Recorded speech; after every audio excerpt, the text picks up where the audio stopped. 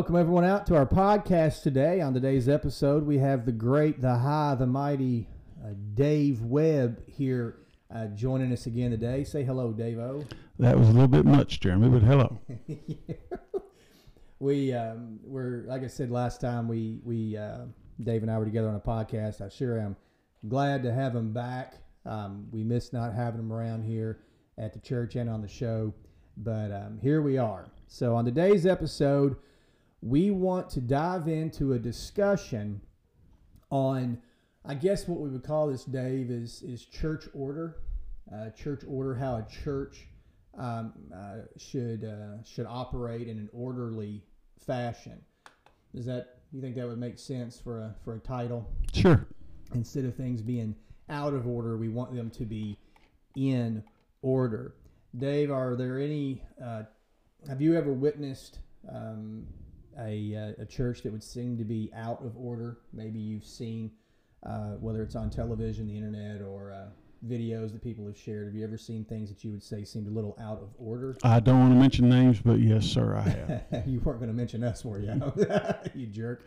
No, no, not at all. Just with right, and we don't mean anything ugly to disparage or to be mean, because sometimes people just genuinely have been taught wrong and they're making bad decisions. And we always want to give room for repentance and for folks to be able to come to their senses and get things right. So, by no means are we trying to be ugly or nasty, but in order for us to have a conversation about what it means to be in order, sometimes we have to identify what out of order is.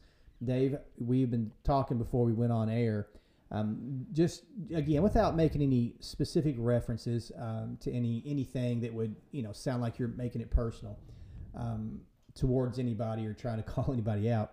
Would you want to give the folks some ideas or some examples of what you have seen that is like out of order behavior in churches? Well, to me, God has set up His church, the Church for Jesus, and right. There's a certain way. I mean, it's sometimes I think people forget that the head of the church is Christ. Mm-hmm. Always. It's not the preacher, it's not the deacons, it's not the church itself that rules and makes up right. all these things. It's always Jesus. That foundation is what gets weak, and that's what I see most often that needs to be corrected. The people in the church get too much into the flesh, and they forget that Jesus is always the head. Now, when you say that people get in the flesh, give me some examples of what you mean by that. And give several.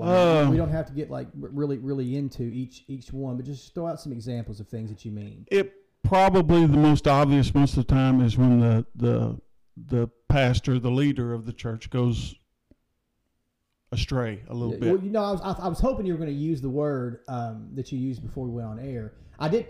For the record, we don't have a list of things for Dave to say. We've just been discussing this for about a half hour before we went on air, and I kind of felt where he was going.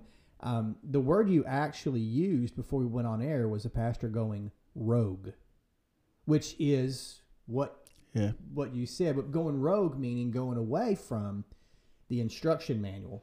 The command that he was given, which is what is the guide for the church. Yeah, I think I also said something like going off the deep end. Yeah. They're still in the pool. They can always, be pulled back right. or maybe swim back themselves to the shallow end where they can stand up again. But what is the guide for the church? If Christ is the head of the church, then what would be the guide, or the what is it that leads the church? It would be His word, correct?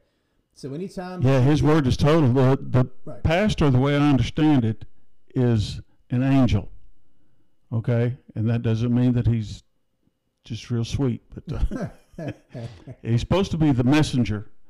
And the messenger of what? Yeah, he's supposed to be the messenger of God's word to the people. I want to just pause real quick and brag on Dave. I wasn't sure that he knew the definition of... I'm not insulting him, but you nailed that. That is exactly... When the pastor is referred to as the angel, It's not right. So when he's no longer the messenger of Christ, okay, yes, exactly. Then he's astray. He's out of line. Man, this is next level. And that's that's the reason I love these podcasts, the discussions that we have, the teaching, right. Because it's all centered on Christ, and right. You feel the truth of that, come through you when you hear it. As the messenger of God's word. Yes. We have our Bible, which is our guidebook, so to speak. It is our guidebook. It is for but fact. You know yes. what I mean. Mm-hmm. It's we don't read one verse, formulate some wild opinion about it, or develop a doctrine based on a single verse. Doesn't the Bible say not to do that? Yes, it's line upon line, precept upon precept, meaning that you, out of the mouth of 2 or 3 witnesses, let a thing be established. And what you'll find is all throughout Scripture, if there is a doctrine that you want to teach about, you have to make sure that there are 2 or 3 other witnesses of that throughout Scripture. Like, for instance, this morning, Dave, I was preparing my message for Sunday, and there is a statement that is made by Paul that is a reference to something that is said in Proverbs, that was something that was said by Job, or said in the book of Job, that is something that is said in the book of Hebrews. Right, and it would still be pertinent today. Of course. It carries all the way through, all yes. 4. Those are 4 witnesses at least, and at minimum, because there are other verses you could tie into that. So the basis for the how shall I say this? The basis for genuine and good work in the church is Jesus being the head, His word. Not just you pull out one Bible verse and you want to sling mud at someone, but you look at the whole of Scripture, and that's how you formulate. Not your opinion, but that's how you formulate your doctrine, that which you build your life upon. Yes. It's not just taken from one verse. It is from multiple verses. How many verses spoke about the Messiah that would one day come? From Genesis to Revelation, it's chock full. Absolutely full. Chock full. Now, Isaiah, Jeremiah, Ezekiel, you name it, they all spoke about Jesus. Yes, and when you say that Jesus is the head of the church, which he is the head of the church. It says so. It says so. What was his commandment to his disciples when he was with them? He said, "A new commandment give I unto you, that you do what? Love God first with all your heart, and love your neighbor as yourself." Yes. He said to them, "A new commandment I give unto you. Love one another, as I have loved you." Mm-hmm. By this shall all the world know that you are my disciples, if you have love one for another. Now, we also read that love, and I believe it's 1 John, one of the books of John, I believe, love covers a multitude of, have love for one for another, because love covers a multitude of sin. Which makes good sense, because the Bible says that God is love. And God so loved the world that He gave Jesus. Yeah. So, you can see that just all through the Bible. Is it possible that when we remove... Now, a lot of people will say that Jesus is the head of this church, but then they will proceed to not love one another. Or they'll proceed to try to find fault with one another. Well, I'll tell you, I know he's sinning. I seen Dave Webb doing such and such. And instead of covering that sin, we feel like we have to go around scream and yell and expose everyone's sin. And a lot of the errors, a lot of the error codes that will flash on the out-of-order church sign, or on the out-of-order church, will say things like, out of order due to criticalness, out of order due to a lack of love and compassion, out of order because this is no longer mercy and grace. It's all about works and exposés.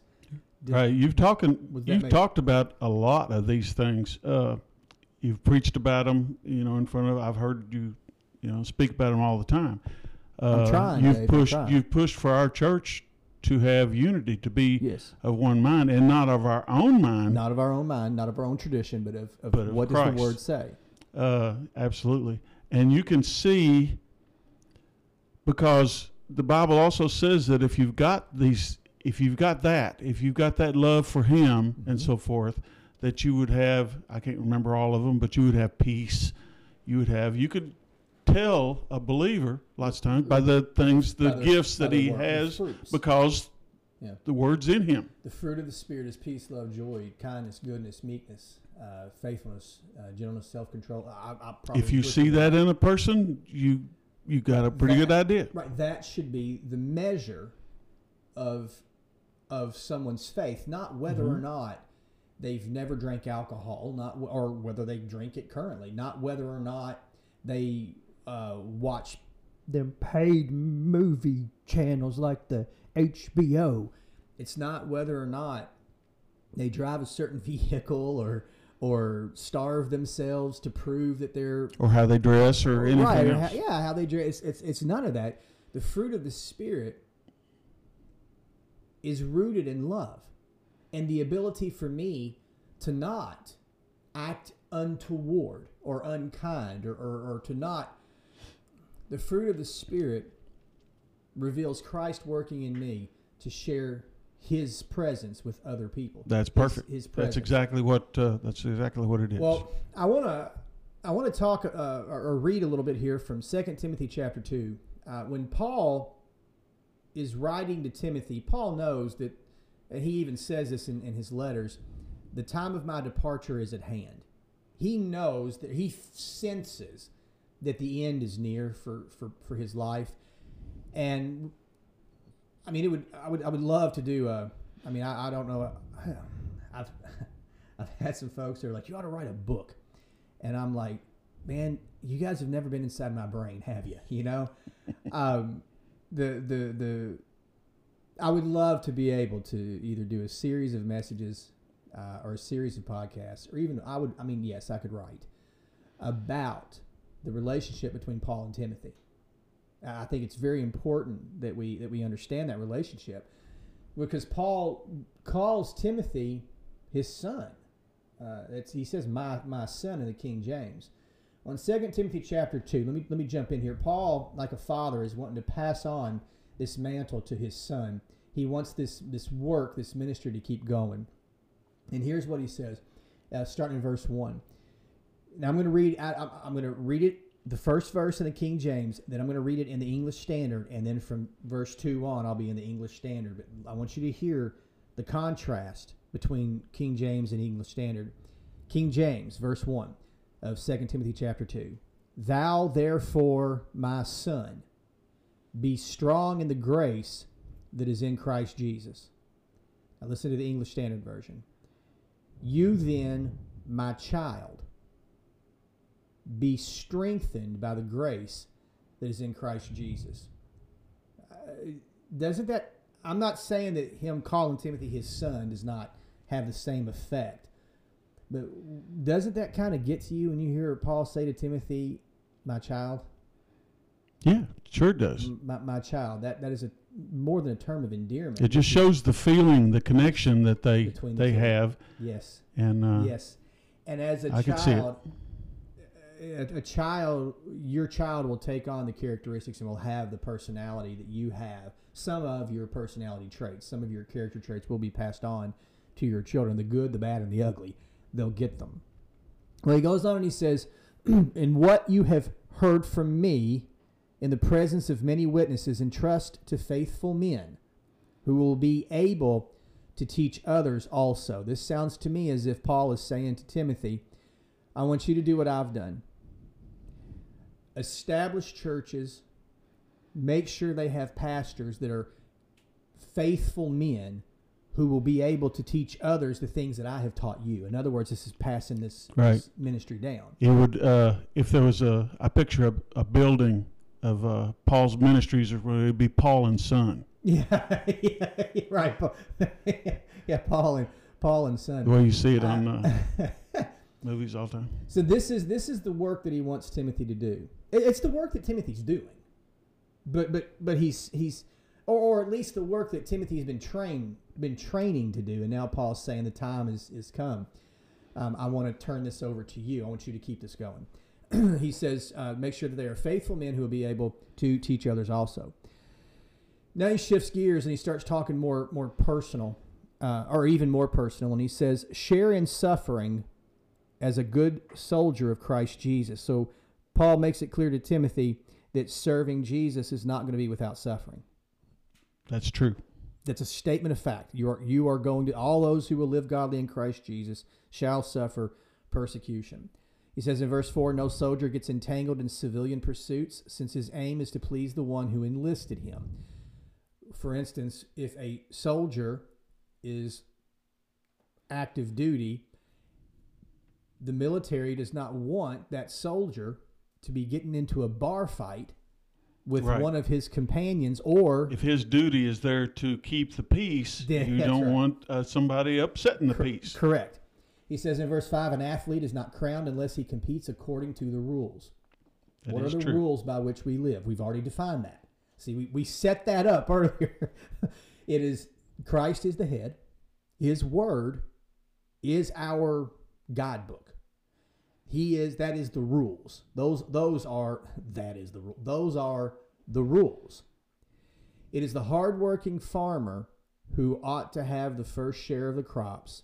Think over what I say, for the Lord will give you understanding in everything. Now, Paul makes a reference to Timothy about something that he's addressed before and will address in other letters about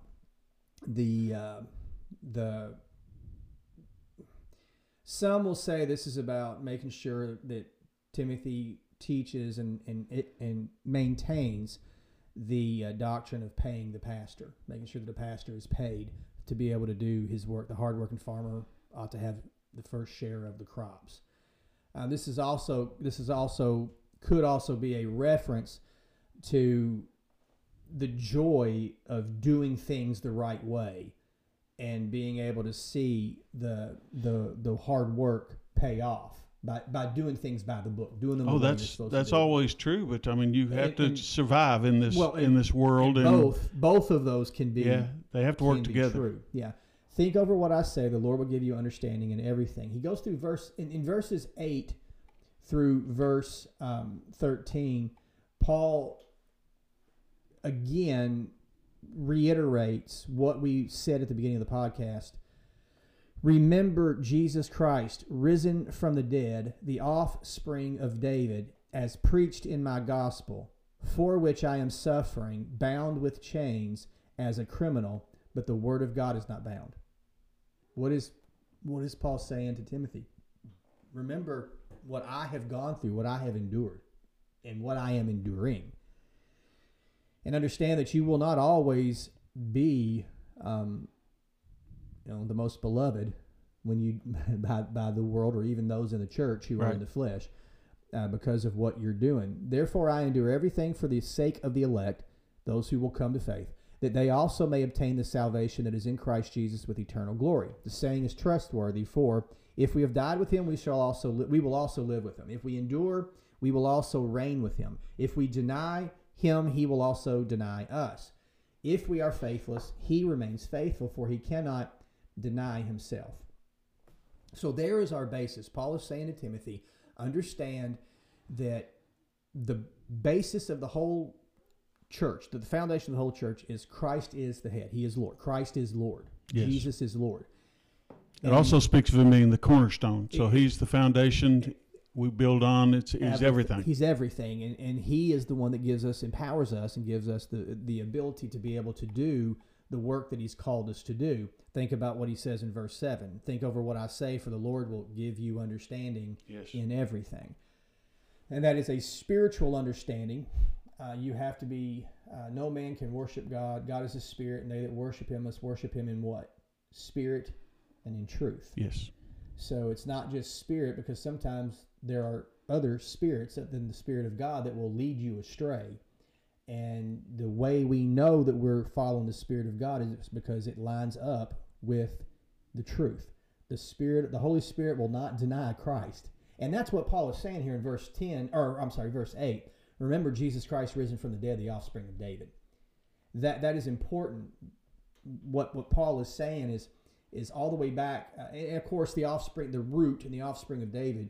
You can even go back further than that, where Abraham would be the father of David. Go back before that, where Eve is told that her offspring will one day crush the head of the serpent.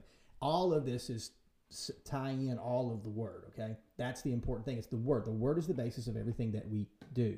Now, moving on into verse 14. This is where we'll spend some time talking.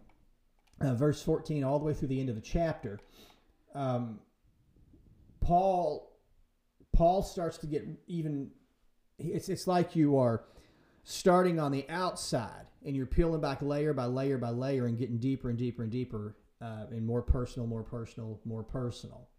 about how a leader of the church, a pastor, should lead a church. Now he says when he says remind them, he's talking about the men who are going to be pastors. Remind them of these things and charge them before God not to quarrel about words, which does no good, but only ruins the hearers. What does he mean by the word words? Don't quarrel about words. I am not trying to be ugly, and I'm not going to apologize for what we're going to discuss. I'm not trying to be ugly, but Dave, have you ever heard people who claim to be ministers, pastors, just argue over, well, I don't believe that verse means that, and it's not even really about them getting to the core of what that verse is about. It's really about two bulls that have an opinion about something, and neither one of them wants to budge an inch, and in a lot of cases both of them are dead wrong. Yes, you're exactly right. They're butting heads over something that doesn't even matter. Doesn't even matter. Like, how many times have you heard Christians fight over whether or not you should drink or not? Or whether you should wear a tie in church. Yeah. Or whether women should women always wear dresses. Ain't no woman up be wearing no paint suits. What I'm getting at here these are things they take. All right, there is a premise of there is a fragment of basis in the Word. Like they'll say something about, well, brother, the Bible says that we're to be holy for God is holy. Okay. All right. Yes, that is true. Be ye therefore holy, for I am holy, saith the Lord. Jesus is the head of the church. He is the King of kings, the Lord of lords. One day will rule this earth for 1,000 years. He's telling you to be in the righteousness of Jesus because that's the only righteousness there is on this earth. What did Jesus tell his disciples to do? This is my commandment I give to you. Fight, separate, argue, debate, yell, scream at one another. Not what he said. And find out which one of you is the biggest bull at the trough? Or does he say, love one another, as I have loved you? Do what I do. Be ye therefore holy, for I am holy, saith the Lord. Yep. What does Jesus say in John 13? I believe it's 13. A new commandment I give unto you. Who's the king? Jesus is. He is. Who gives the commands?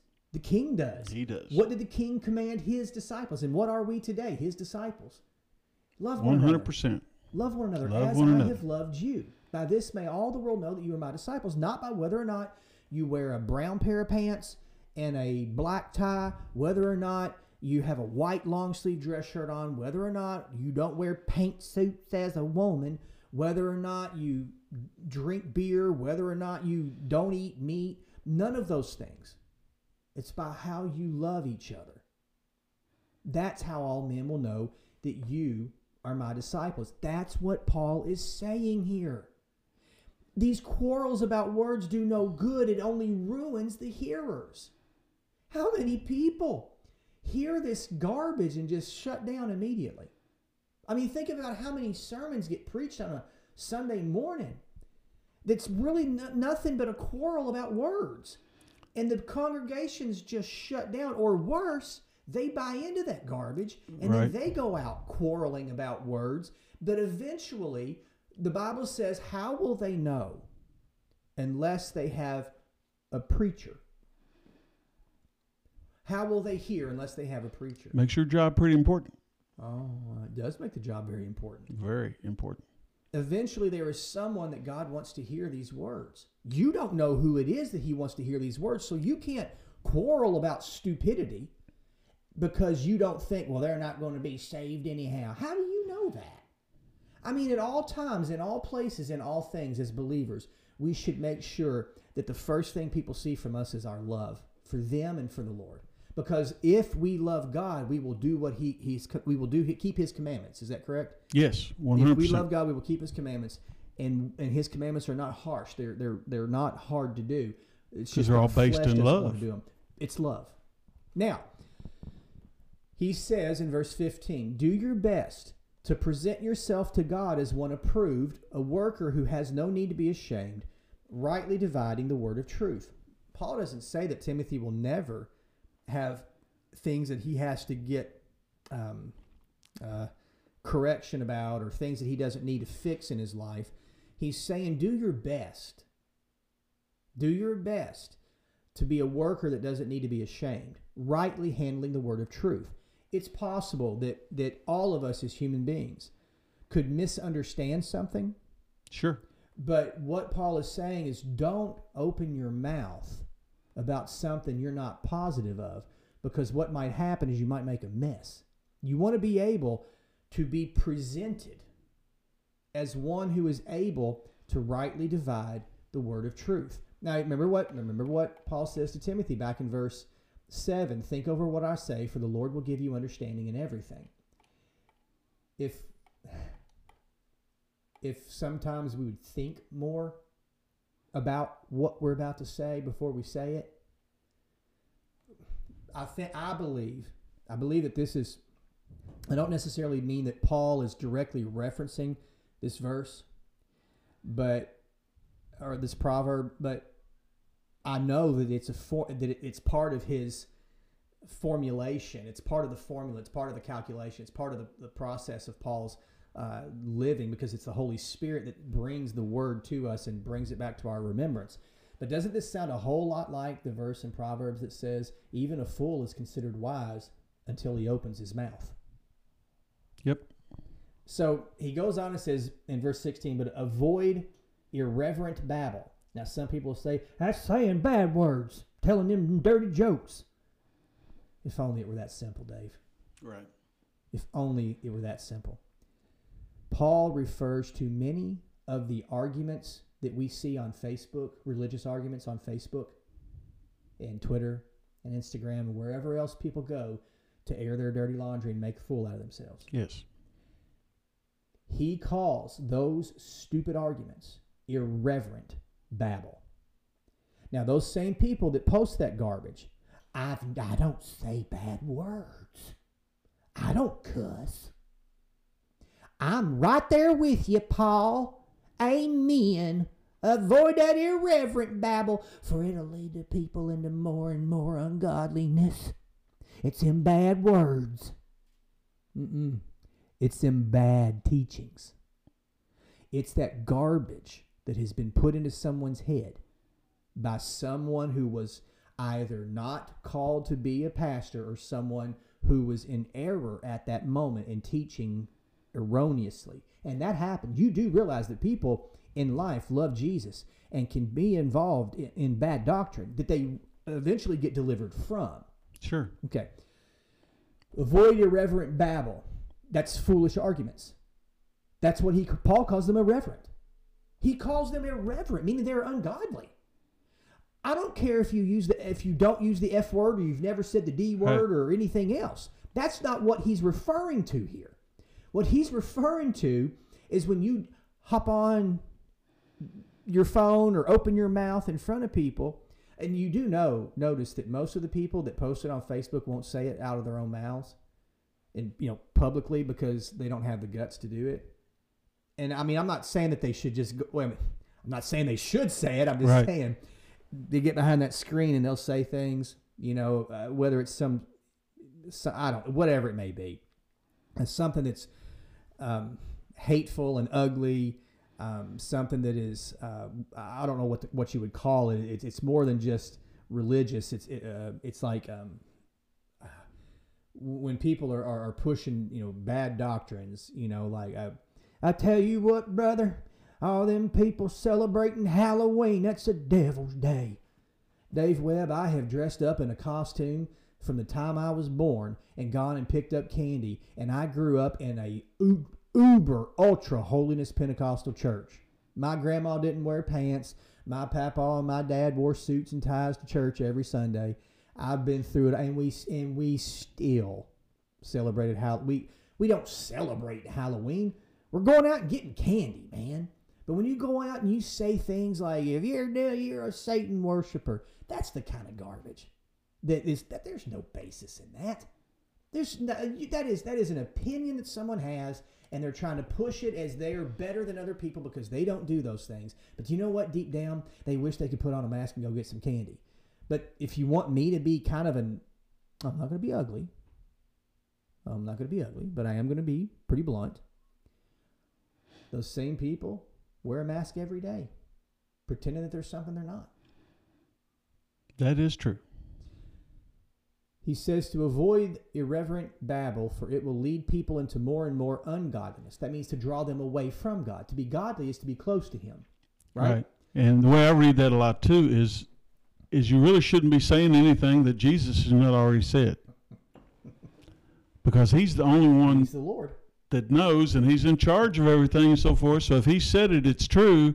And if you're saying something other than what He said, you're lining up with somebody else. You're not lining up with Him. Paul says, remember Jesus Christ, risen from the dead, the offspring of David, is preached in my gospel, for which I'm suffering, bound with chains as a criminal, but the word of God is not bound. No one can chain it up. That's pretty plain to me. He says their talk will spread like gangrene. What is gangrene? It's something that attacks the body. Destroys. It destroys the tissue fibers. And if it's a lot of people lose limbs and appendages and so forth because it. And now, God really doesn't want to lose any of the body. But listen to what Paul says. He's not going keeping the gangrene and losing an appendage in mind. He says their talk will spread like gangrene. Among them are, now this is a personal letter from Paul to Timothy. I'm not saying that Paul is throwing their names out there publicly, but there are conversations that people will have. I mean, godly conversations where people will say, hey, man, listen, I love them, and I'm going to pastor this church, but, brother, we got to watch out for so-and-so. That's not something that you go out and publicly, condemn someone or criticize them publicly, but sometimes pastors and leaders in the church have to have very frank conversations about issues within the church. That doesn't mean that you're talking about those people or putting them down. Let me explain to you in real time here in this letter what I mean by that. Okay. Paul says, among them are Hymenaeus and Philetus, who have swerved from the truth, saying that the resurrection has already happened. They are upsetting the faith of some. Paul does not say, among them are Hymenaeus and Philetus, two big dumb jerks that I'd like to punch in the throat and shove off a cliff because they don't like me. That's not what he says. Paul says there are two men that you need to be cautious of, Timothy. They have swerved from the truth. That's not a disparaging comment. That is a statement of fact. Saying that the resurrection has already happened. They were saying that there would be no resurrection. That we were. I'm going to speculate here that what they were teaching was, because this was a common teaching of that day, that the resurrection that happened when the Old Testament saints got up and received their new bodies at the resurrection of Jesus, yes, they were saying there will be no more resurrection. That's it.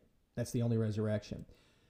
He said they're upsetting the faith of some because Paul teaches the very opposite of that, that the dead in Christ will rise first. We which are alive and remain will be caught up together to meet the Lord in the air at the rapture. And then John goes on to teach that there will be another resurrection of the dead at the end of the tribulation period, another resurrection of the dead at the end of the millennial reign, and then we see the great white throne judgment where all who have not believed from the beginning of time until till the day of the last or the end of the millennial reign. So he says, but God's firm foundation stands bearing this seal. The Lord knows those who are his, and let everyone who names the name of the Lord depart from iniquity. So what he is saying about Hymenaeus and Philetus is that he is hoping that if they are the Lord's, then the Lord will bring them out of iniquity. Remember when he says to Paul, or when Paul says to Timothy just before this, do your best to present yourself as one approved of God, able to, not ashamed, but able to rightly divide or rightly handle the word of truth. It could be that Timothy might find himself one day going, oh my goodness, I was wrong about such and such. But what Paul is saying is, don't make statements that you know not to be 100% factual according to the word. Because these two men had made a statement that was in fact very much inaccurate according to the whole of Scripture. Right. So that's what Paul is saying. So Paul is not being ugly about these men. He's saying, I want to see them come around and get things right. But Timothy, avoid that. That's wrong. Don't make up things in your head about what you think happened or will happen or whatever. It's only what Jesus said correct. Was going to happen. Not what you think. I don't care how the United States of America does it. I don't care how they did it in the 1950s. What does Jesus say? His truth is timeless. Right. And you just read his truth, because when you try to interpret it, say, well, this is what Jesus meant, you're actually setting yourself up above as saying, well, I'm smarter than Jesus. Let me explain it to you. Jesus explains himself. Yes. Okay? All you have to do is listen. Throughout the whole word.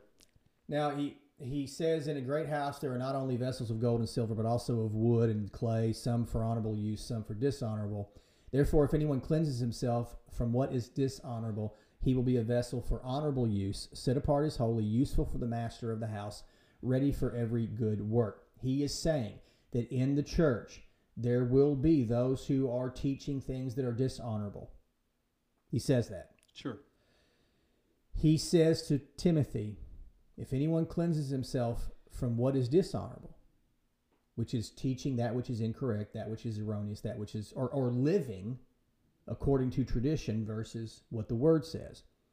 If you cleanse yourself from that, if you stay away from that, you will be a vessel for honorable use, set apart as holy, useful to the master of the house, ready for every good work. I mean, I am so far removed from the beginning of my ministry that, and pastoring a church, been here 9.5 years, pastored at church in Frankfurt before that, that we'd started. Yes. And being involved in, for like roughly 12 years or so of continuous ministry. There was a span there for about 6 years where I had to go through a cleansing period, a detox of sorts, if you will, from all of the spiritual, I don't know, I want to be careful about words here, but all of the spiritual debacles that I had, all of the, not I don't want to use the word abuse, but I had to heal.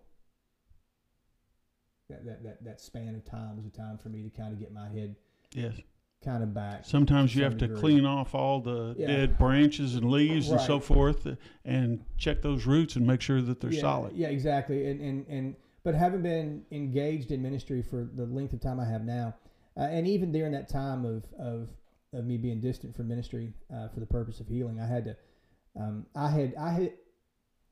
I have been so far removed from like the beginning stages of ministry that I sometimes almost forget what it was like when there would be people who would say they were called to preach.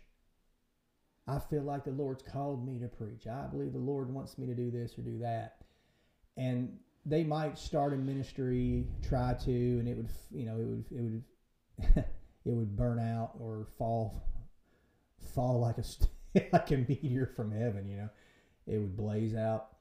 But I can remember, seeing people and thinking, my goodness, I mean, the way you live and conduct yourself, the way you treat women, the way you treat people, the way you talk about people, the way you fight and argue, and everything's about you conquering this and conquering that. I'll face them head on. I'll hit them in the mouth. I ain't scared. I'll show you what a real man is in the pulpit. A lot of people, even today, have been taught wrongly, and they have this idea that being forceful and harsh is the way that God wants to be. Well, you just can't handle me because you're weak. You're a sissy. You need to be a real man, a real woman, and get out there, and you need to mix it up with people and let them sinners know that they're wrong, and you need to confront everybody in the church and let them know this is how it is. I don't believe that's what Jesus said to do. That's not what Jesus said to do, and it's certainly not what Paul's about to say to Timothy. He says to Timothy, so flee youthful passions and pursue righteousness, faith, love, and peace, along with those who call on the Lord from a pure heart. It's going to get worse for those who think you should be militant in the carrying out of ministry, because Paul's going to go deeper. You ready? Oh, this one hurts. I said this next one hurts. Oh yeah. Have nothing to do with foolish, ignorant controversies. You know that they breed quarrels. So apparently, Paul and Timothy have shared in some sort of an experience where this has happened, and Timothy has seen firsthand how these controversies breed quarrels. Dave, there are some churches that are being tore apart by internal controversies. Not controversies like, ooh, that pastor cheating on his wife. Ooh, them deacons are stealing money. That's not what he's referring to here. What he's referring to is when a church gets out of order, and it's no longer about Jesus and what Jesus says. Right. But it's about the individual opinions of whether it's the pastor or the church, people in the church, whether it's ministers in the church that have got. There's nothing uglier than a church that is at odds with each other, with itself. Now the Bible says, "Oh, how good and pleasant it is when brethren dwell together in unity. And oh, how painful and intolerable it is when they don't." Paul says, "And the Lord's servant must not be quarrelsome." Right. Must not strive. "But must be kind to everyone, able to teach, patiently enduring evil, correcting his opponents with gentleness." Wait a minute. What's evil? Well, yeah, define the word evil. Define that. What would it be? Well, to me, God is good. Mm-hmm. Everything that comes from God is good. Jesus is truth, life, all those things. Every thing cometh down from the Father of lights. Perfectly, yes. And to me, evil is anything that is not of God. Anything that's contrary. And that would make this whole earth evil, because there's so many things on it that are not of God. The specific reference in this letter is pastors and the church. Yes, the world is evil. And why would we allow evil into the church? You would not if you're of God. And how does evil get into the church but by the people? And how is evil dealt with according to the Word? The Word of God is preached, conviction is brought by the Holy Spirit. The people recognize the error of their ways, they confess their sin to the Lord, and they turn away from it and say, I got to quit doing that. It's more than just alcoholism, adultery, abortion, homosexuality, theft. That's pretty. Jesus didn't say by those things will men know that you are my disciples. Right. And those sins can all be forgiven. There's only one sin that cannot be forgiven. Blasphemy against the Holy Spirit. That's to deny Jesus. Yes, to deny Jesus. So when Paul says patiently enduring evil, what he is saying is that a pastor must not be quarrelsome, but kind to everyone, able to teach, patiently enduring evil. Long-suffering as God is long-suffering. But he goes, right after the comma, he says, correcting his opponents with gentleness. When a pastor sets out to correct the evil or the wrong, sure, they don't do so because they are opposing people and wanting to harm people and wanting to hurt people. When someone is caught up in evil, they are opposing themselves, are they not? They are opposing themselves because they are now the opponent of Jesus, because they are going against what Jesus says. And if a pastor loves his sheep, he doesn't want to see a sheep ramming its head against a tree stump incessantly. Right. Because eventually it will cause harm, maybe even irreparable harm, to that sheep. He doesn't want them to have brain damage. So Paul uses it's really neat, the wording he uses here, because he says, patiently enduring evil, correcting his opponents with gentleness. So what happens when someone is opposing the Lord? They're going to oppose Jesus' word. Who is the one that preaches the word and teaches the word in the church? The pastor. The pastor.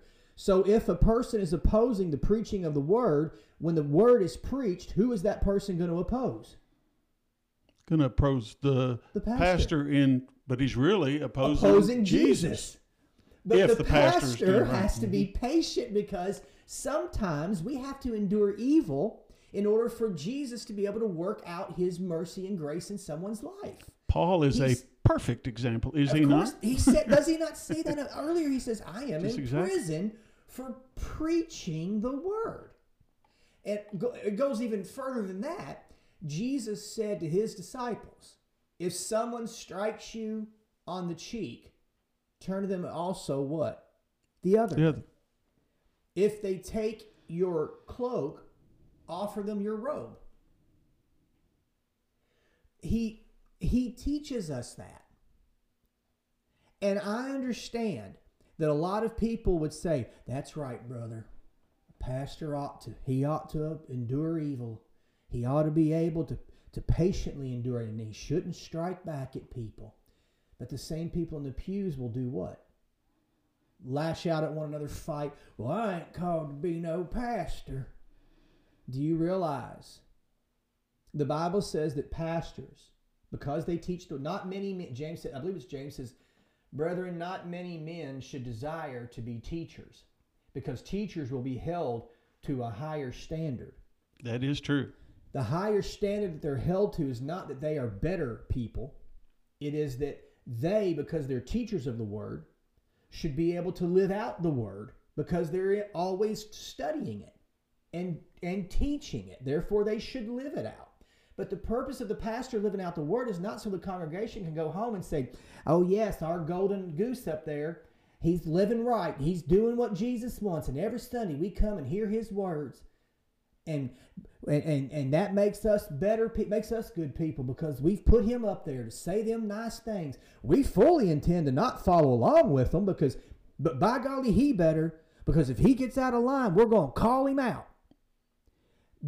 Buddy, I'm telling you, that is if there's ever truth come out of my mouth, that is truth. They are worshiping an idol. They have set up an idol in the pulpit and they worship it, but they'll most of the time it's their self.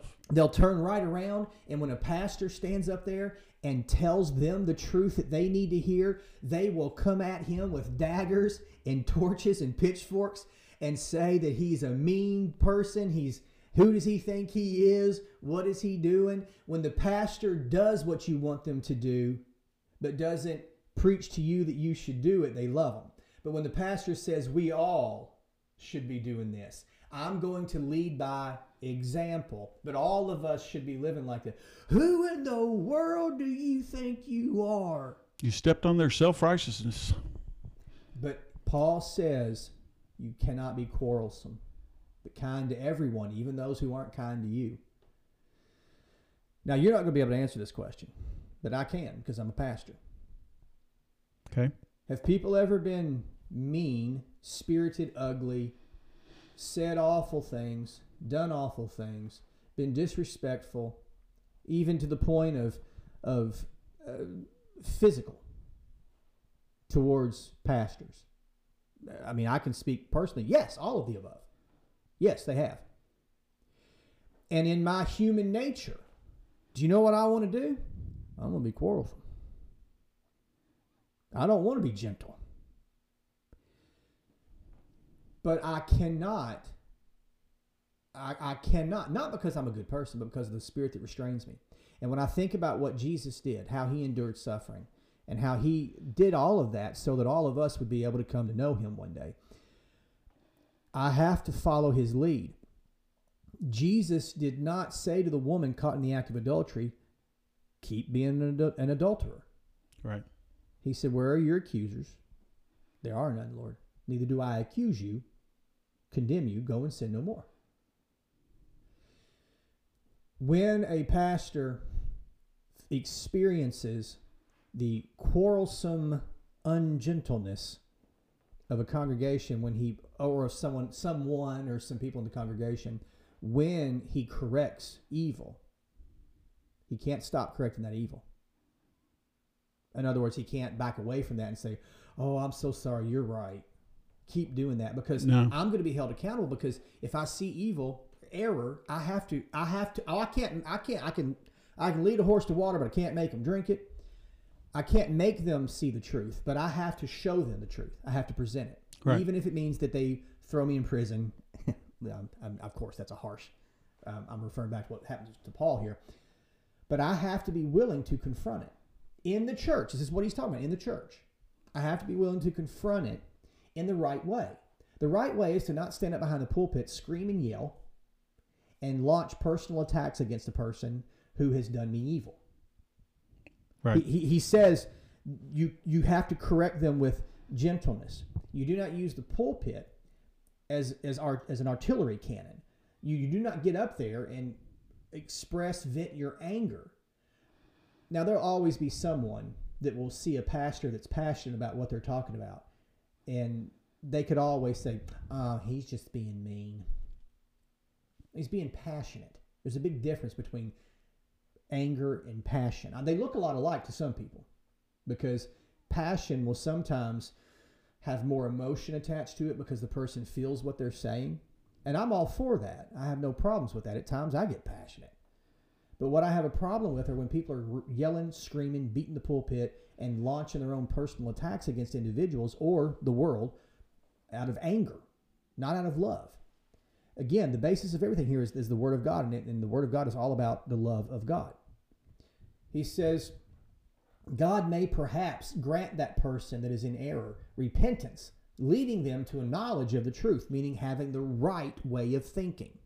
And they may come to their senses and escape from the snare of the devil after being captured by him to do his will. Ooh, that hurts. So this is a person who has been made a prisoner of the devil. And brother, you can see it when it happens. They're bitter. They're angry.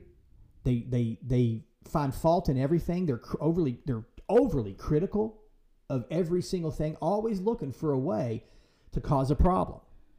Never having good things to say, always something negative. Right, because the devil's telling them that's the way to be. They've been captured. Yes, they've been captured. Now, the devil doesn't come to them and go, go be evil, celebrate Halloween. What he does is he comes to them and says something along the lines of what he did with Adam and Eve in the garden. Well, with Eve specifically in the garden.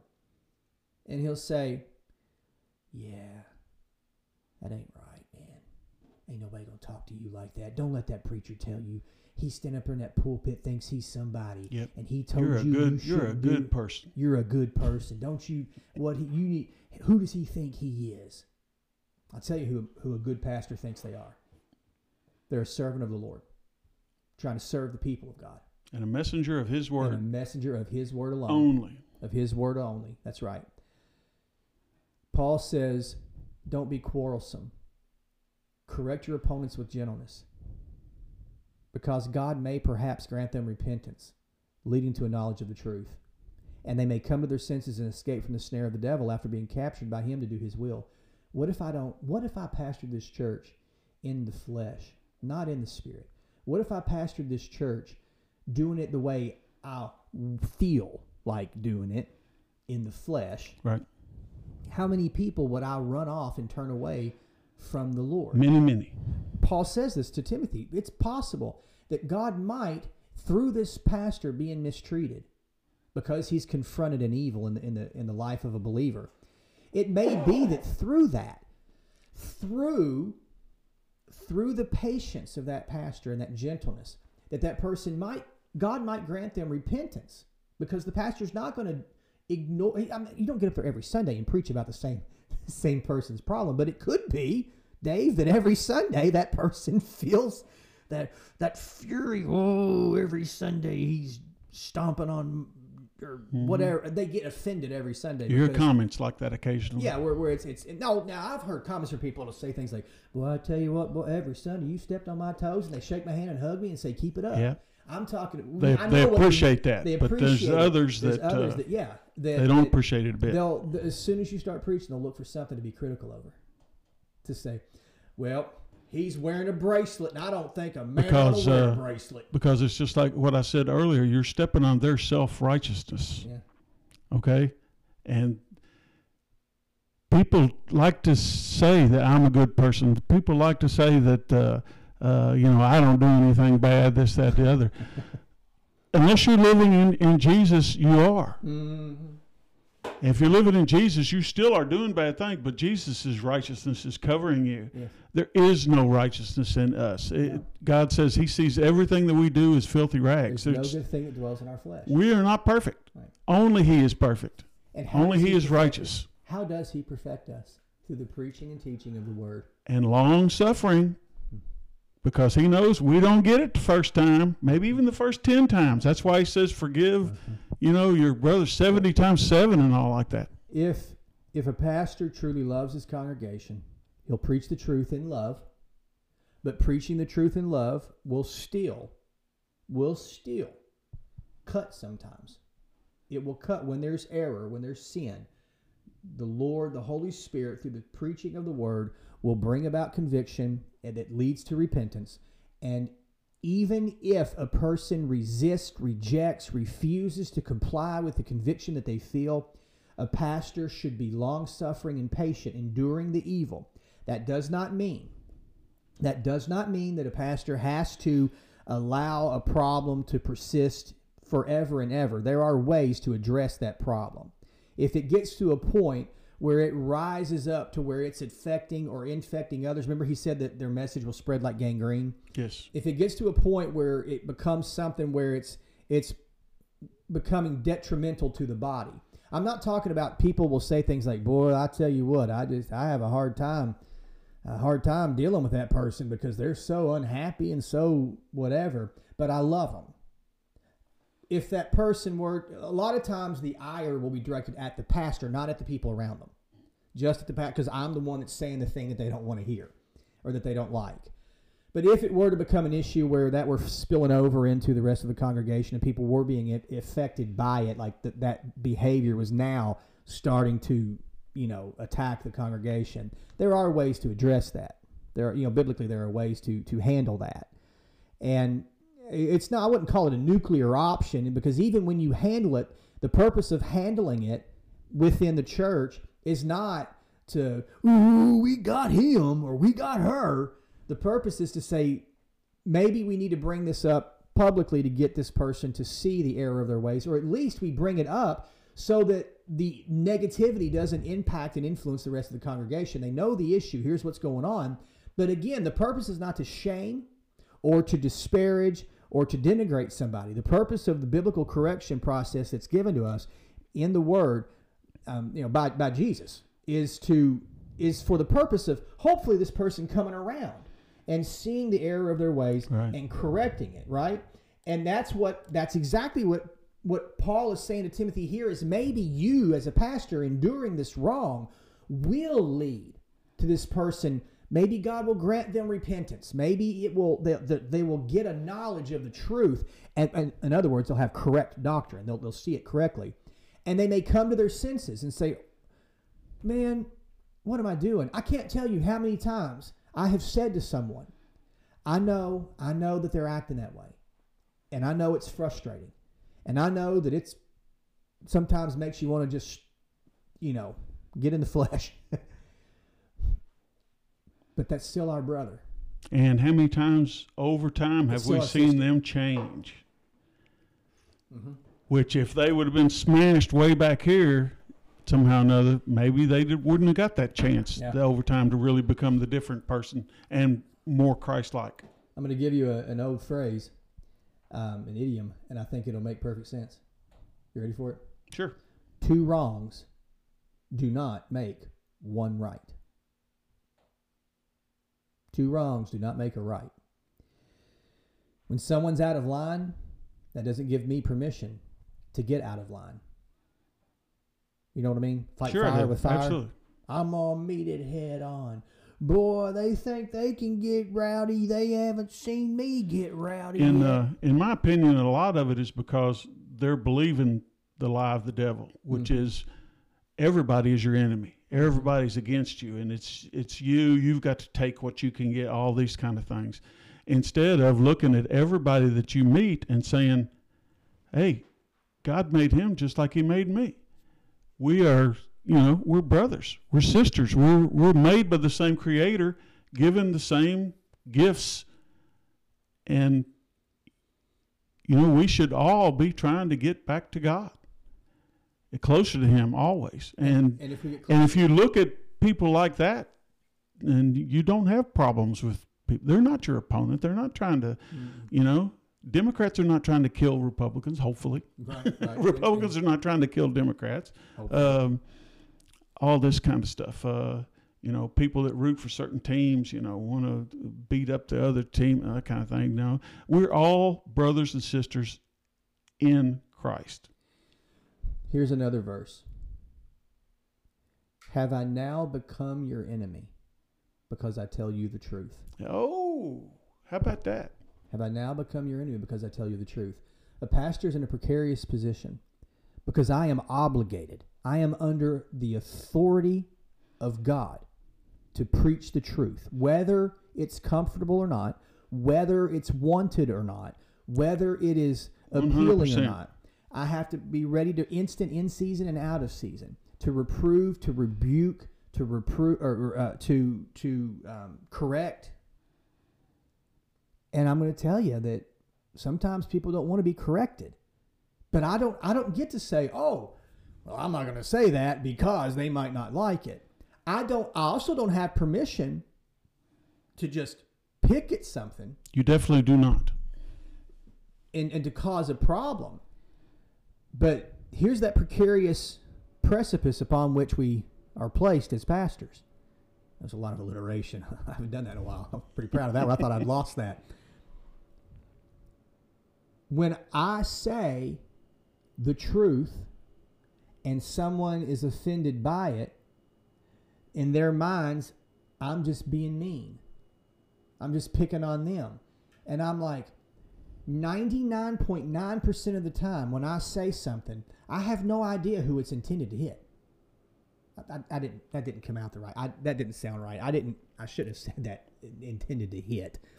What I meant by that is I am simply the messenger. The Holy Spirit will make the message affect the person that needs to be affected. It's not my intention. I'm telling 99.9% of the time. Don't get me wrong, Dave. Pastors sometimes have to go up to that pulpit and address a situation that they are very much aware of. And before they do that, let me tell you how we do that. There is no written rule that says this.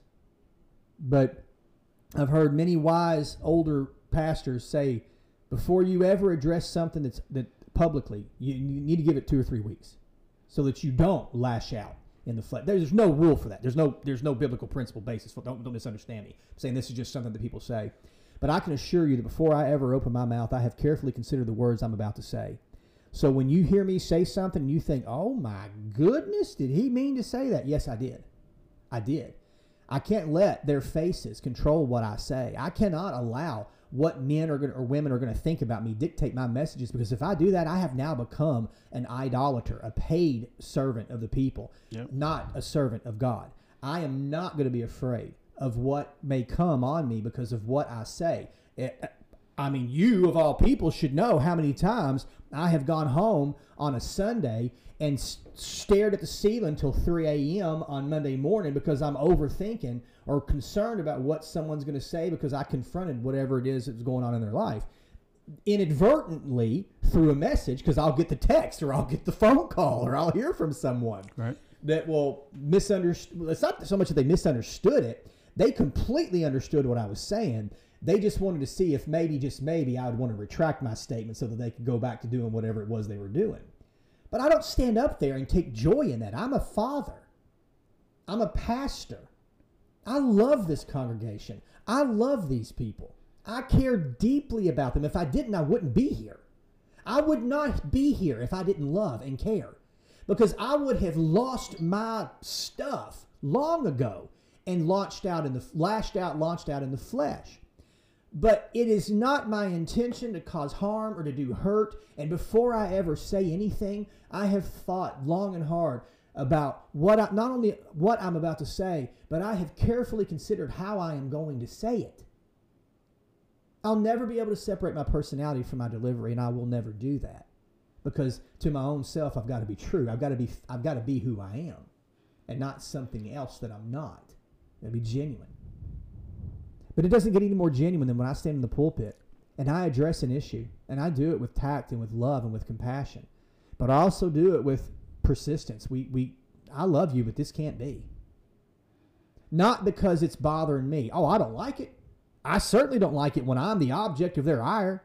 I hate it. I hate it when I'm the one in the crosshairs, and when they're trying to find a way to discredit what I'm saying by trying to discredit me through untruth and disingenuousness. If I can be in the flesh for a moment, I'm kind of envious of that, though.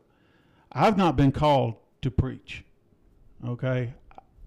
I've not even been called to teach. I have a tendency to say things and run off the mouth before I've thought things through like that. So forth, and I think that's one reason, not. But I'm very envious of you having that ability to do that. And the Bible says that you are going to receive double portion in heaven, and I'm envious of that too, because you can do it. You have been called. You've been given those skills and called to preach the truth like that. And if you've ever read your Bible, you know when the truth's being spoken, because all it is like a repeat of it. So, and very honestly and truthfully, when I hear you preach and I hear you teach, all I'm hearing is the Bible. All I'm hearing is what Jesus said to do. 100%. I overlook all the other things because that's what he says to do. If there is anything else, you know what I mean. Because we're all human and we all do things and make mistakes. But yes, I'm very envious of someone that has that ability to speak God's word and to say the truth and to always be that. It just feels like it's, every time I hear the word of God, I feel closer to God. Right. And for somebody that's been called to speak that word in truth and does such a great job for it, I'm sorry, I am kind of envious of that. I want to speak to that just real quick. It's kind of like a singer though too. Somebody that can sing and I can't. But it's a gift. I wish I could sing. I cannot. It's a gift that is. I've not been given that gift. It's a gift that's given passed to true, legitimate, called, and anointed pastors. That's made very crystal clear all throughout the Scripture that those who are called to lead will be given this ability to do the job. And that's kind of what Paul is saying here, is you can kind of tell if a person truly is a pastor because they won't be quarrelsome, they'll be kind. and they're able to teach, even though they're enduring evil. And they'll correct their opponents with gentleness, which means you will have those who will oppose you. But that gentleness is always based right here. It's the Holy Spirit that restrains me and gives me the ability to do that.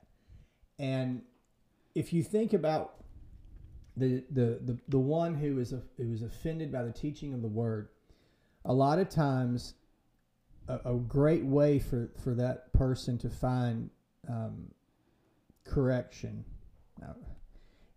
of their error is for them to open up their Bible and say, now God, talk to me. Not just saying, well, he said this and I don't like that. But did I say what he said? And that's what you got a problem with? Oh, I don't. That's the issue. Any believer should not just trust what you say. You should always verify and know. And like I said, I do read the Bible quite a bit. I've been through it a lot and those kind of things. And that's what I hear coming from you is this. I want you to word. independently study the Bible. And I want you to independently verify that what I'm saying is true. But Dave, I do everything within my wheelhouse.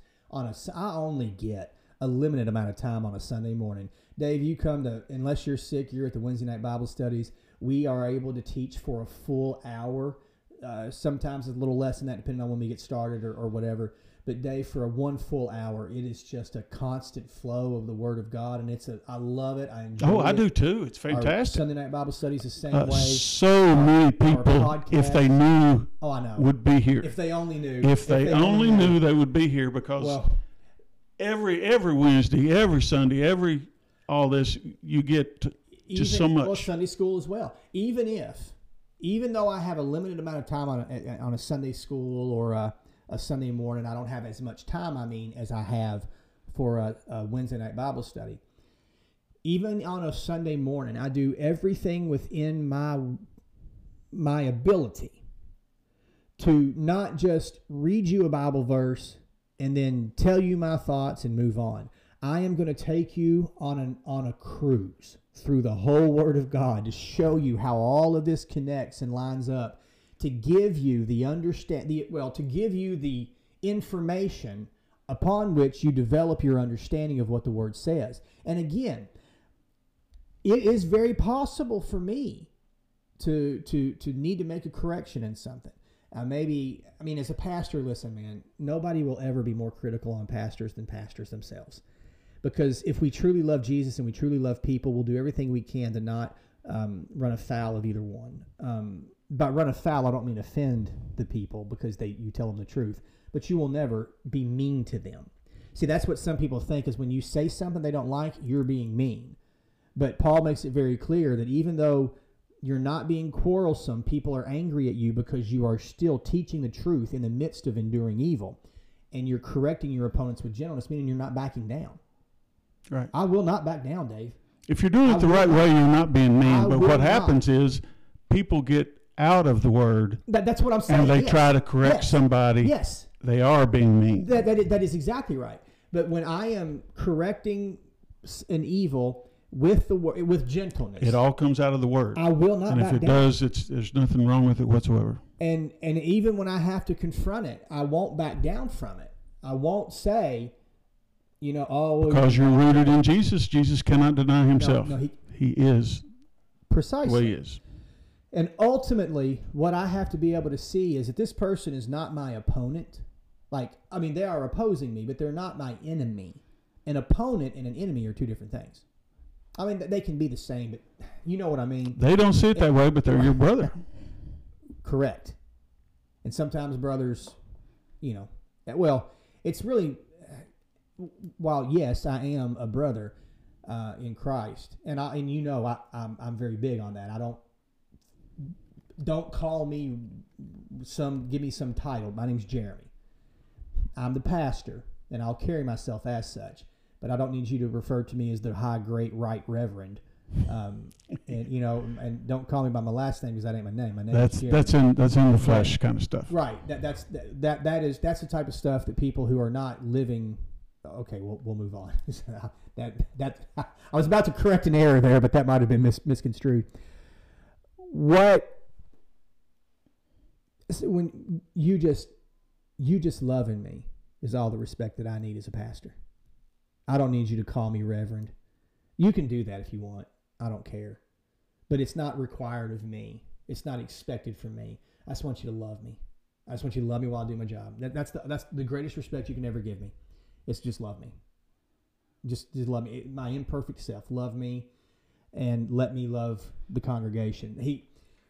Ultimately, though, this all goes back to the pastor does not see that person who's opposing them as an enemy that they must destroy, but they see them as a victim who's been captured by the snare of the devil, and we want to get them out. But sometimes if someone is wrapped up in barbed wire, the last thing we want to do is cause them to twist and turn and jump and holler and move. They're only going to hurt themselves. They're only going to hurt themselves. And if you're stuck in quicksand, the more you struggle, the deeper you sink. Yeah. So we don't want them struggling against us. Now, that doesn't mean that we stop preaching the truth or teaching the truth, or that we let up the pressure on the evil. But our goal is not to destroy the individual. Our goal is to heal the individual. Sometimes. And we got to realize it's not us doing it anyway. It's not us doing it. We are just. That's where people seem to think. I've got to do something. They don't have to do anything. God's going to take care of it if God's called them. Yes, the greatest power that we have on this earth is the Word of God. It's quick, it's alive, it's powerful, it's sharper than any two-edged sword. It divides and cuts asunder the soul and spirit, the joints and marrow, and is a discerner of the thoughts and the intents of the heart. The greatest power we have as the church is the preaching and the teaching of the Word, not our programs and our involvement in the community. While we should be involved in the community and engaged in things in the community, our power is the teaching and preaching of the Word of God. If we ever forget that, we have lost everything we have. You are opposing the teaching and preaching of the Word, you are the greatest advocate for the devil that there is. You are serving him. You're not serving Christ. And you are opposing the very work that Jesus has come to do. And if you think that a Sunday sermon should just be a Sunday school, preschool level, sermonette about how Jesus loves us, the devil's bad, the world's going to hell, all of us are going to go to heaven, amen, let's go home. Oh, man, you are above all men and women most deceived. That Sunday morning is a time that we should come in and perform brain surgery, heart surgery. We should be working on saving gangrene limbs. This is a time that this is not a special little gathering of the saints. This is hard work, manual labor. This is intensive care. This is critical care. This is the emergency room. This is the place where we come and we don't even know what's wrong with us, but we come in here and the Word of God will cut and divide and go in and find those places that are wrong and in error and are causing us pain that we don't even know why the pain was there, where it was coming from. And the Word of God will reach in and grab a hold of that and fix that. And we might be able to even leave on a Sunday morning weeping with tears of joy because we have come to repentance and found out what was going on that was causing us this detriment and this pain. And if we are opposing the one who is, imagine going to the ER and punching the doctor in the face because he says, I've got to cut you open to be able to fix what's wrong with you. And you punch him in the face. What would that doctor do? Now, that doctor is probably not going to help you back. No. But he can't help you unless you let him do his job. Right. So you are not saving yourself. You are denying yourself the care and the need and the care and the treatment that you desperately need.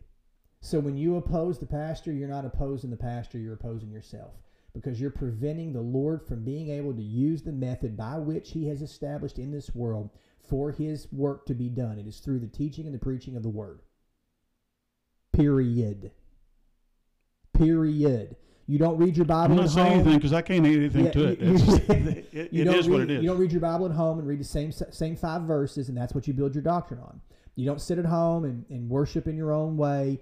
You come to the house of the Lord and you allow the Spirit of God to work through the pastor to teach and preach, to help correct and to encourage and to reprove and to make right what is wrong, to instruct you in how you should live. That is not my word, that is his word, and it is not my words that I'm preaching, it's his words that I'm preaching. And is it possible that I could allow a little bit of me to enter into a message? Well, absolutely. How many Christians allow months and years to be stolen by their own selfish behavior? But I can assure you that before I open my mouth and say anything, I've thought long and hard about it, because a lot of times I could stand up there and light someone up. Light them up. And I would probably have the majority of the congregation that would go, whoo-hoo, it's about time. And it would be allowed. But it would be But it would not be error. Beneficial. It would not be beneficial. I don't care if you have the majority of the people on your side. When you rise up against the pastor, you are not rising up against the pastor. You're rising up against the Lord. Jesus did not come to condemn. And in no way, shape, form, or fashion am I saying that a pastor of a church could not find themselves in grievous sin that needs to be addressed. Most certainly that happens, and Paul tells Timothy in 1 Timothy chapter 5 how to handle that. You make sure that before you hear a charge against an elder or a pastor, that it comes from the mouth of 2 or 3 witnesses that can verify independently that this person is doing such and such or living in such a way. Right. But you do not come up against the pastor based on your opinion. I think he ought to wear a jacket. I think the pastor ought to wear khaki pants. I think he ought to have a crease down the front of his pants, not flat front pants. I'm talking about legitimate errors where there is abuse, where there is some sort of sexual sin, where there's something that is going on that is grievous. Not just you don't like them, so you found something to try to bring up against them. Because the purpose of the church is for there to be unity. And if a pastor is out of line, of course that's going to affect the unity of the church. But man, listen, just because you get offended by what the pastor says does not mean it is time to go on a witch hunt and try to find something that you can bring up and levy against them to get even with them. You're not trying to get even with the pastor. You are defying the word of the Lord. If that pastor has truly preached the word and it has offended you to the point that you're angry and mad and you want to retaliate, you're not fighting against me. So why am I going to get mad? Right. Why am I going to lash out at you? Brother, you are hurting yourself. You are punching yourself in the face and blaming me for it. And I am just trying to say, stop punching yourself in the face. Don't do that. This is what God says. This is what God says. And if you want to have freedom, then you will have to do it God's way. Now, ultimately, it is not out of line for a church to discipline someone within the congregation. But if that person does not receive the discipline of the Lord, I almost hate using that term, because a lot of times, churches will say, well, we're disciplining. And they're not, there's no compassion, no love, no mercy. They've just made up their minds. They want someone out of the church, so they're going to go through the process and throw them out and say they did it biblically when they didn't. I look at it like this. If God wants them here, it's for a purpose. If they're still here, now again, if it got to a point where we had to address it publicly, we could, and we should. It's biblical. And if that person continues to reject, then we are told to distance from them, to separate them from the fellowship. Who should make that call? Should that be us saying we've had enough? Or should we allow the Lord, via the work of the Holy Spirit, to remove that person? Because Jesus has given us instruction that we forgive evil done to us and so forth. Right. Because how many times has someone who's new to the church or weak in their faith been disciplined, whereas someone who has money or power or influence or is traditional, they get a pass for what they do, but we'll pick and choose what we want to address. I say that you should always reserve the disciplinary process for the nuclear option when there is no other way. You've gone to that brother or that sister and they won't come back around. Right. But just because you go down that route does not mean that you're not loving and kind. The Corinthians were told by Paul to separate themselves from this gentleman who had been confronted for his sin, continued to persist in it. It was affecting others in the church. And he said, you've got to separate yourself from him. Then he turns around in the second letter and says to those people, okay, now you got to let this guy back in. He's repented. He's come back around in his faith. You got to admit him back into the fellowship of the believers. It was never about excommunication. It was always about repentance and restoration. Goodness gracious. And only God can do that. We can't do that. I did not intend to go down this far into this discussion, but by golly, we had it, didn't we? Yes, we did. Does that make sense? what we've said here so I love today? it. I think so. It does to me. I can relate to it, especially the correction and the guidance of the Lord and so forth. You know some of the things that have happened to me. I know a lot of your early life and so forth. Sure. That's what they're talking about. You don't let those kind of things. God's trying to put you on a path that he wants you. That's right. Okay? And you can't say, well, this happened to me, therefore I'm of no use to God or anybody anymore kind of thing. That's refusing his guidance and correction. Absolutely. You got to accept it. And I do believe that he has guided me here to this church to be a part of something. Okay? And I really love it. I mean, you talk about all the time about how you love being here and hope you're here for that. Well, I'm the same way. I would like to stay continuing, to hear the word of God, and it's fantastic. What you're describing is exactly the purpose of the church. Even when we hear the correction of the Lord, we say, "Oh, thank you, God, that you love me enough to correct me." No one enjoys correction, but the father that loves the child will correct the child that he loves. And that's the purpose of the teaching and the preaching, is for the correction, and it's also for encouragement. There are times when the Lord will lead me to teach about something, and I know that there are people that are thinking, man, I wish he'd get back on the happy stuff, on the encouragement stuff. Yeah. But if we don't have the correction, we can't have the encouragement, because he's not going to encourage us in our sin. So the purpose of a pastor, the sole purpose, is to either see people get set free, to keep them free, or to set them free from the snare that they found themselves in. That sure sounds like what Jesus said to do. Him who the Son has set free is free indeed.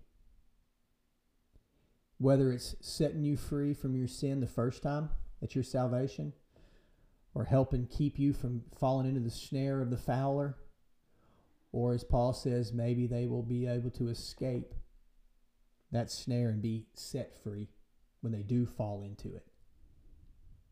I've fallen into many snares, and I've talked about them freely and openly with stress, anxiety, depression, fear. I've struggled with that and have struggled with it for years and years and years.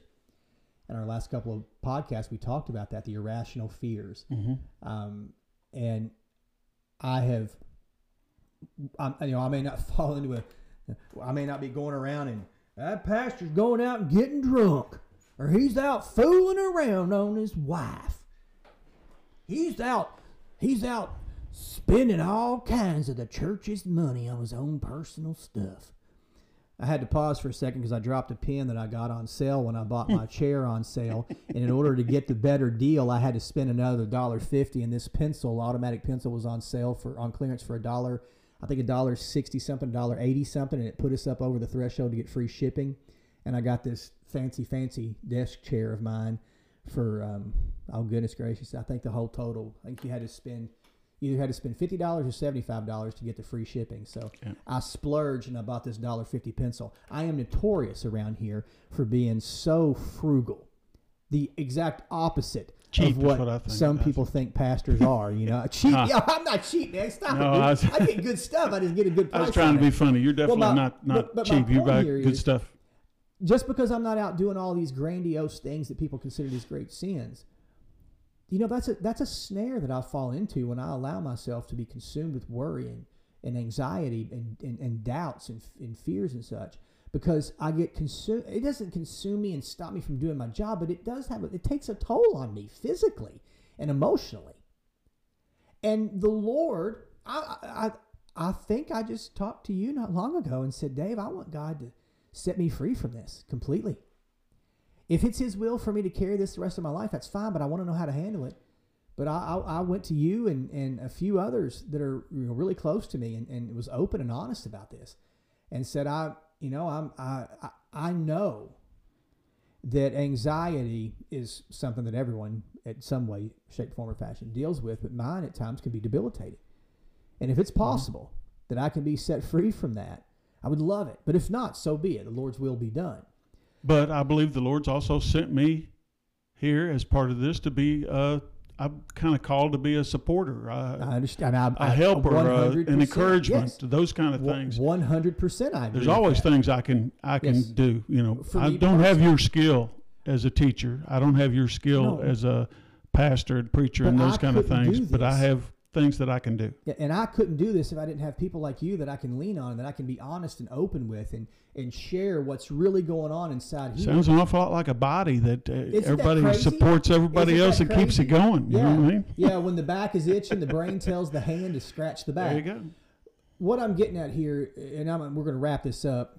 Goodness gracious, Dave, we've talked way longer than I thought we would, but I am in no hurry to shut her down. Yeah, it's but good what I stuff. want to wrap it up here is, I've been in ministry for, oh my goodness, almost 30 years. Almost 30 years I've been in ministry. And here I am talking about how I'm hopeful that I see that the Lord has spoken to me about it's time for this healing to start taking place in me. And I think about how many times, you know, in personal conversations that I've had with people, they could see the anxiety in me and that stress, and they would think, why does he do that? Why does he get so worked up about that? And do you know what I would say to them? If you can ever find out the answer, let me know, because I'm asking the same question every second of every day. Why am I like this? But the purpose of the church, the purpose of the teaching and preaching of the word that takes place in the church is for the purpose of helping people get free, Dave. It's to help people get set free and to get their lives back in order. Back in order. And the last thing we need in this world are churches that are out of order. Because if the church is out of order, how in the world are the individual people going to be able to get themselves in order? Yes. Well, we'll close it out with that. Dave, thanks again for being on the podcast with us today. I hope everyone will share this podcast. Tell your family and friends about it. Not all of them will be an hour and a half podcast like this one, but I had a young man tell me recently when I told him, I said, I may work toward getting these podcasts down to like 45 minutes or something. He said, I'm going to stop you right there, big guy. And he proceeded to correct me. He said, if you're going for 2.5 hours, you let her run, because people can stop a podcast and start it back up. It doesn't matter how long or how short they are. You're correct. He said, as a matter of fact, I kind of like them when they're longer because you're going deeper into the subject matter. And we can't limit whatever Right. God wants to say, because it's Right. God saying all this stuff. Sure It's it not is. really Sure us. it We're is. just So passing along. tell your family and friends if you enjoy this podcast. Hopefully it ministers to you and it will minister to your family. But help us get the word out about the podcast. It's not about us and getting our name out there. It's about getting the word of the Lord out there and His name exalted. So feel free to like and follow us, subscribe to our podcast, and please feel free to share this podcast on social media, online or personally with your family and friends. Thanks again. If you want to see if any of this stuff is true, come and see. Come and check it out for yourself. Oh yeah. We'd love to have you at Monterey Baptist Church. Come on down. It will affect you. Thank you guys. We'll see you next time.